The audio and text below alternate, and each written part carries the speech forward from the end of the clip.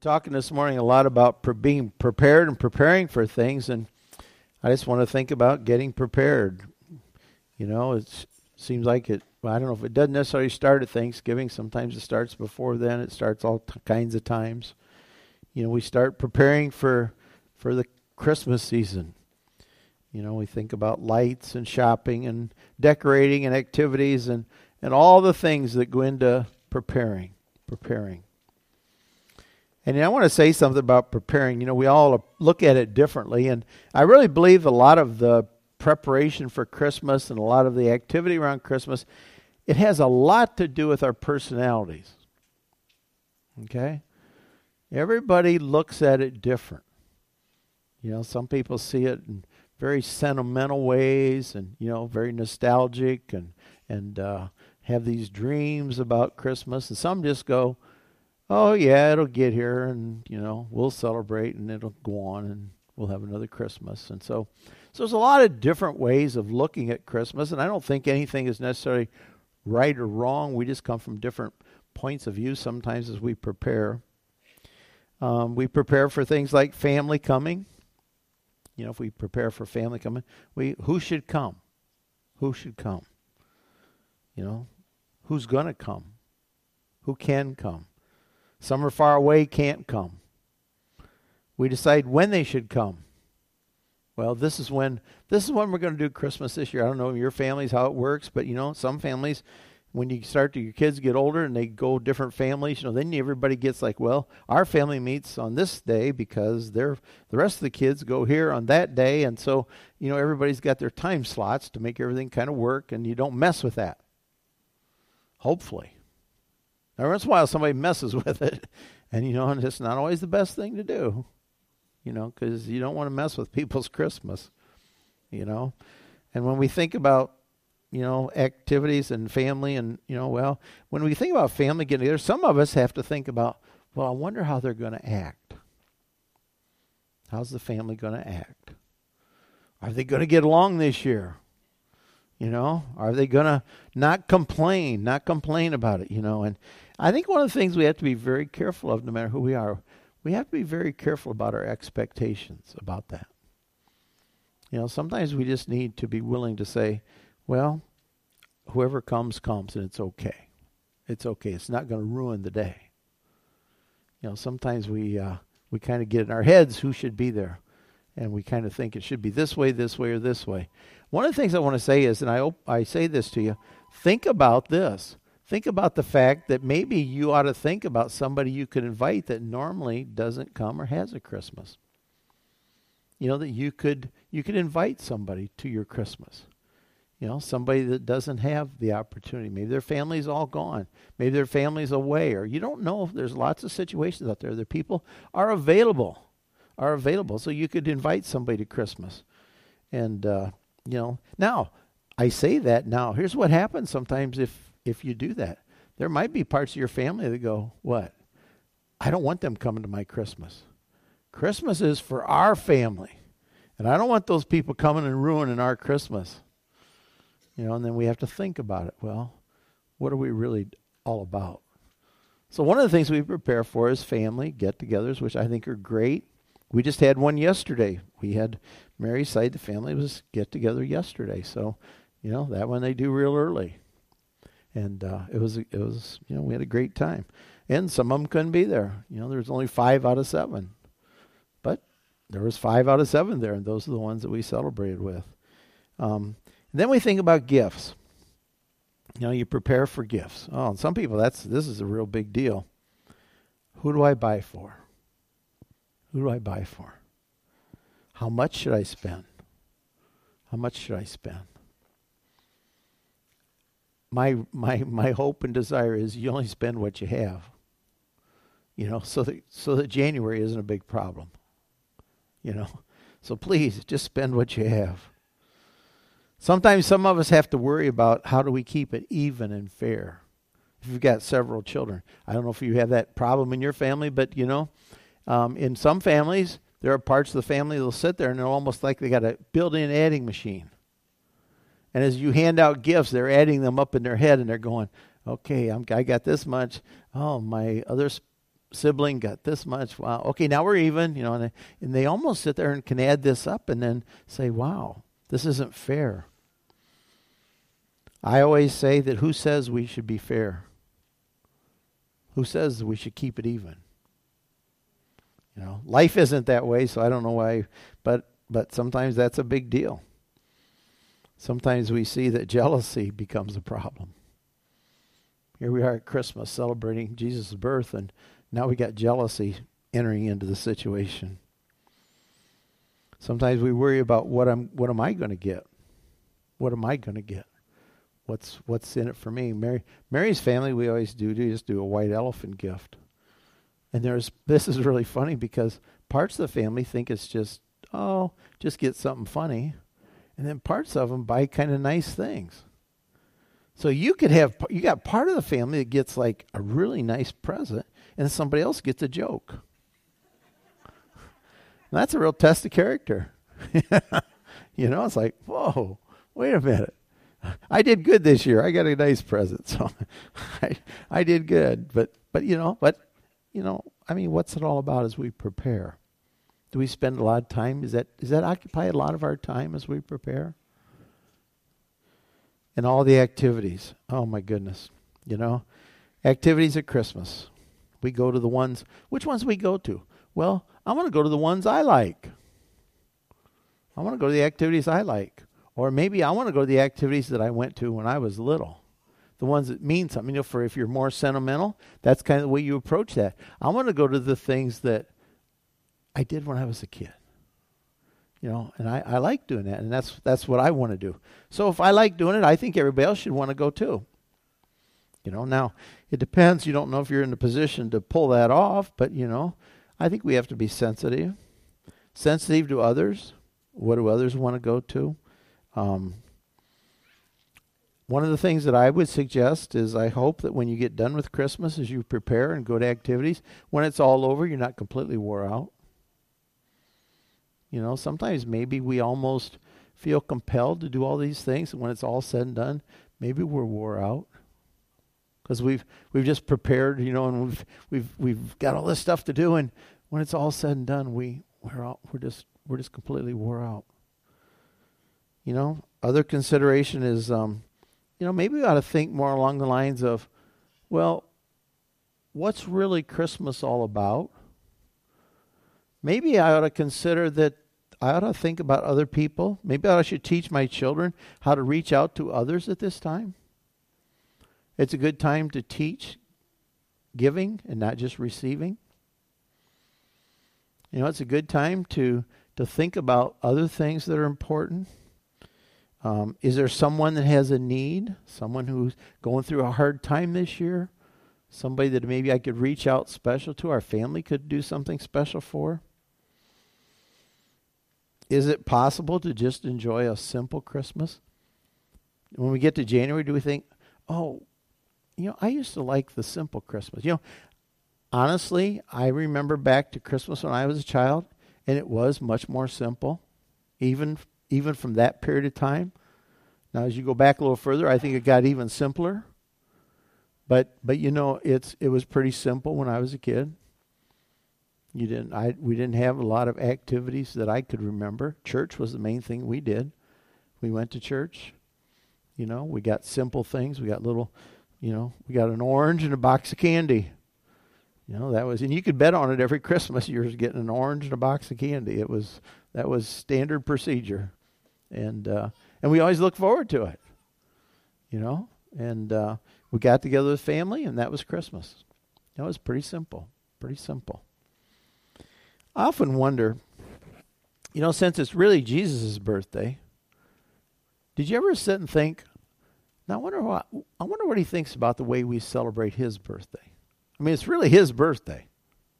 Have we kind of taken it away from him? If we kind of went from being his birthday to now it's something that this is how I want to do it, and this is the things I want to do, and we've kind of got into this whole other mode. And I just often think about, wow, how does he look at all that? It's his birthday. How does he like the way we celebrate? What's he think about all this? I think it's something to think about. But you know, you can't get prepared for Jesus' birthday again because, honestly, folks, I don't want to discourage anybody, but he's already been born. Okay? So just so you know that. He's already been born, so we're not getting prepared for him to be born again. He's been born. Okay? We're preparing to celebrate his birthday, and that's okay. But you know, we need to remind ourselves that the big thing we're doing is we're getting ready for his return. You know, that's what we're really preparing ourselves for. In Matthew, the 25th chapter, Jesus told a parable, and he says, the kingdom of heaven, in the first verse, the kingdom of heaven is like 10 virgins. And they took their lamps and they went out to meet the bridegroom. Now 5 of them were wise and 5 were foolish. And those who were foolish took their lamps and took no oil with them. In other words, they had lamps, but they had no oil to burn. But the wise took oil in their vessels with their lamps. But while the bridegroom was delayed, they all slumbered and slept. You know, it's interesting. When I read that, the bridegroom was delayed. You know, we think Jesus is delayed. You know, it's kind of like, well, he hasn't come yet, so I don't know. He's kind of must be in holding pattern. You know, no, he's going to come at the right time.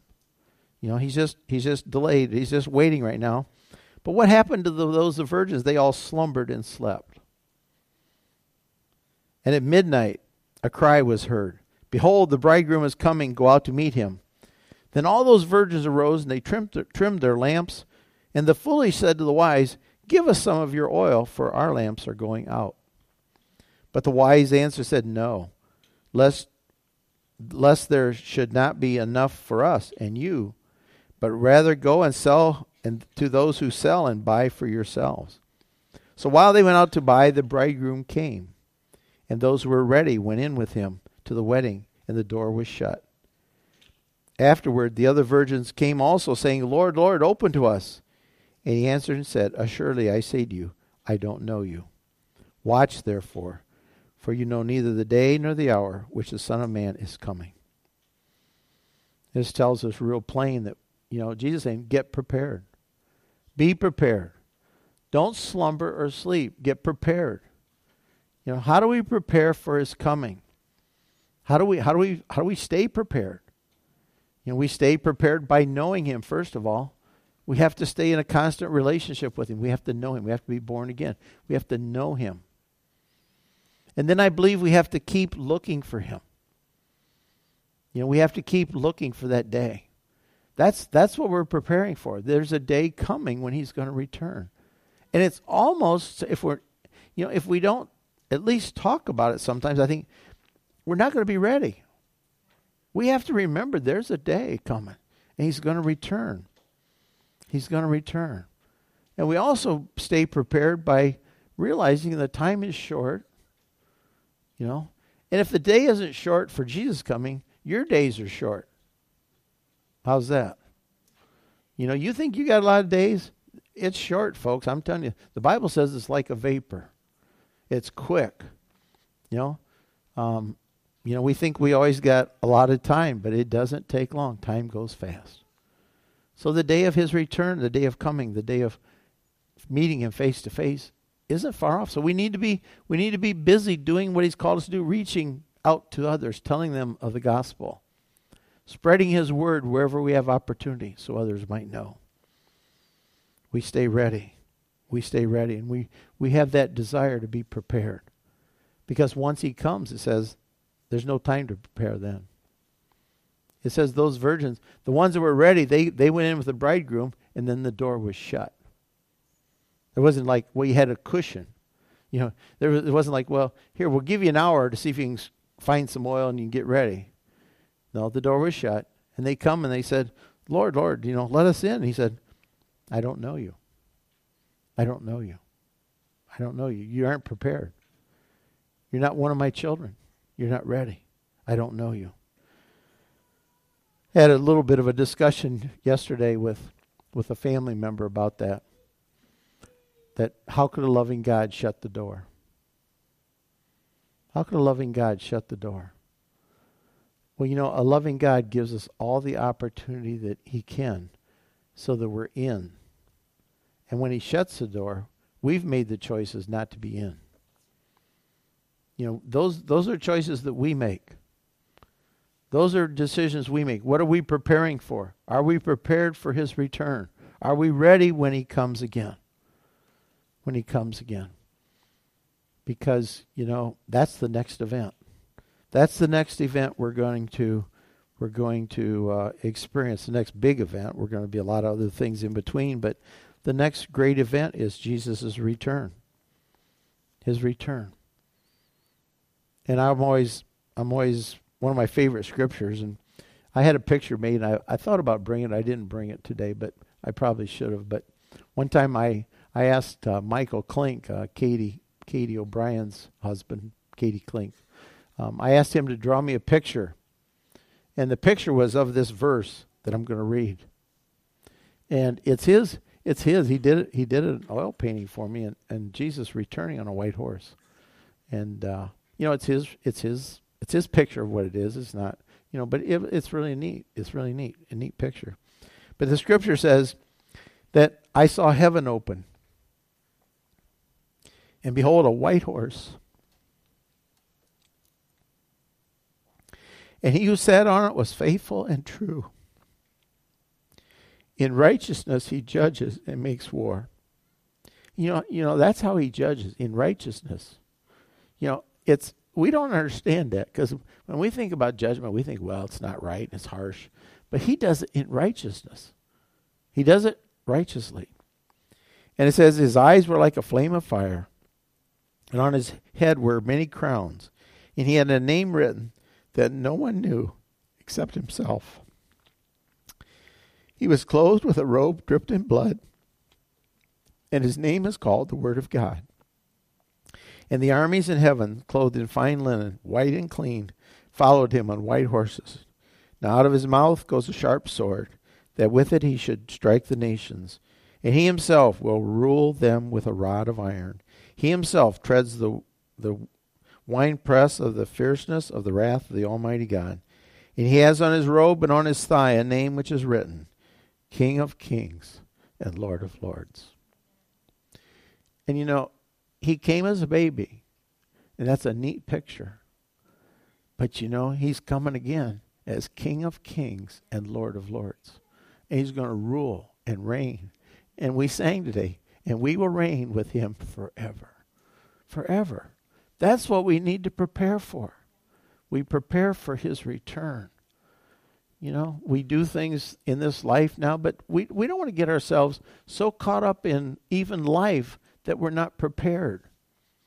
That we're not prepared for when he returns. And we're not ready to receive him. So that when he shuts the door, we're with him. We're with him. And we can be with him forever and ever, and reign with him forever and ever. Let's all stand.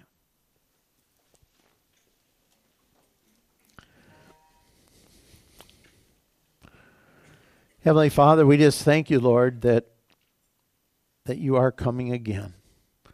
And that, Lord, as we know you and we're one of your children, Lord, that we can reign with you forever and ever. Lord, I pray if there's anyone here today that doesn't know you, that's not one of your children, that's never received you as the King of Kings and the Lord of Lords, their Savior.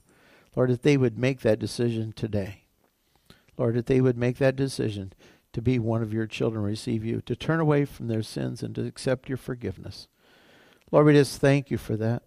We thank you, Lord, that we can look with expectation and look with a preparedness, Lord, for your return. Lord, we just thank you for that. Thank you for being with us. Lord, help us, Lord, to see the urgency of sharing with those around us, Lord, that we would share your love and your message of forgiveness with those around us. Lord, we just thank you for that. We just ask you to be with us now, Lord, as we go through the rest of the day and as we prepare for Christmas, Lord. Just help us to keep our hearts right before you. Lord, we just thank you for that. In Jesus' name we pray. And everybody said, amen. We pick up chairs today.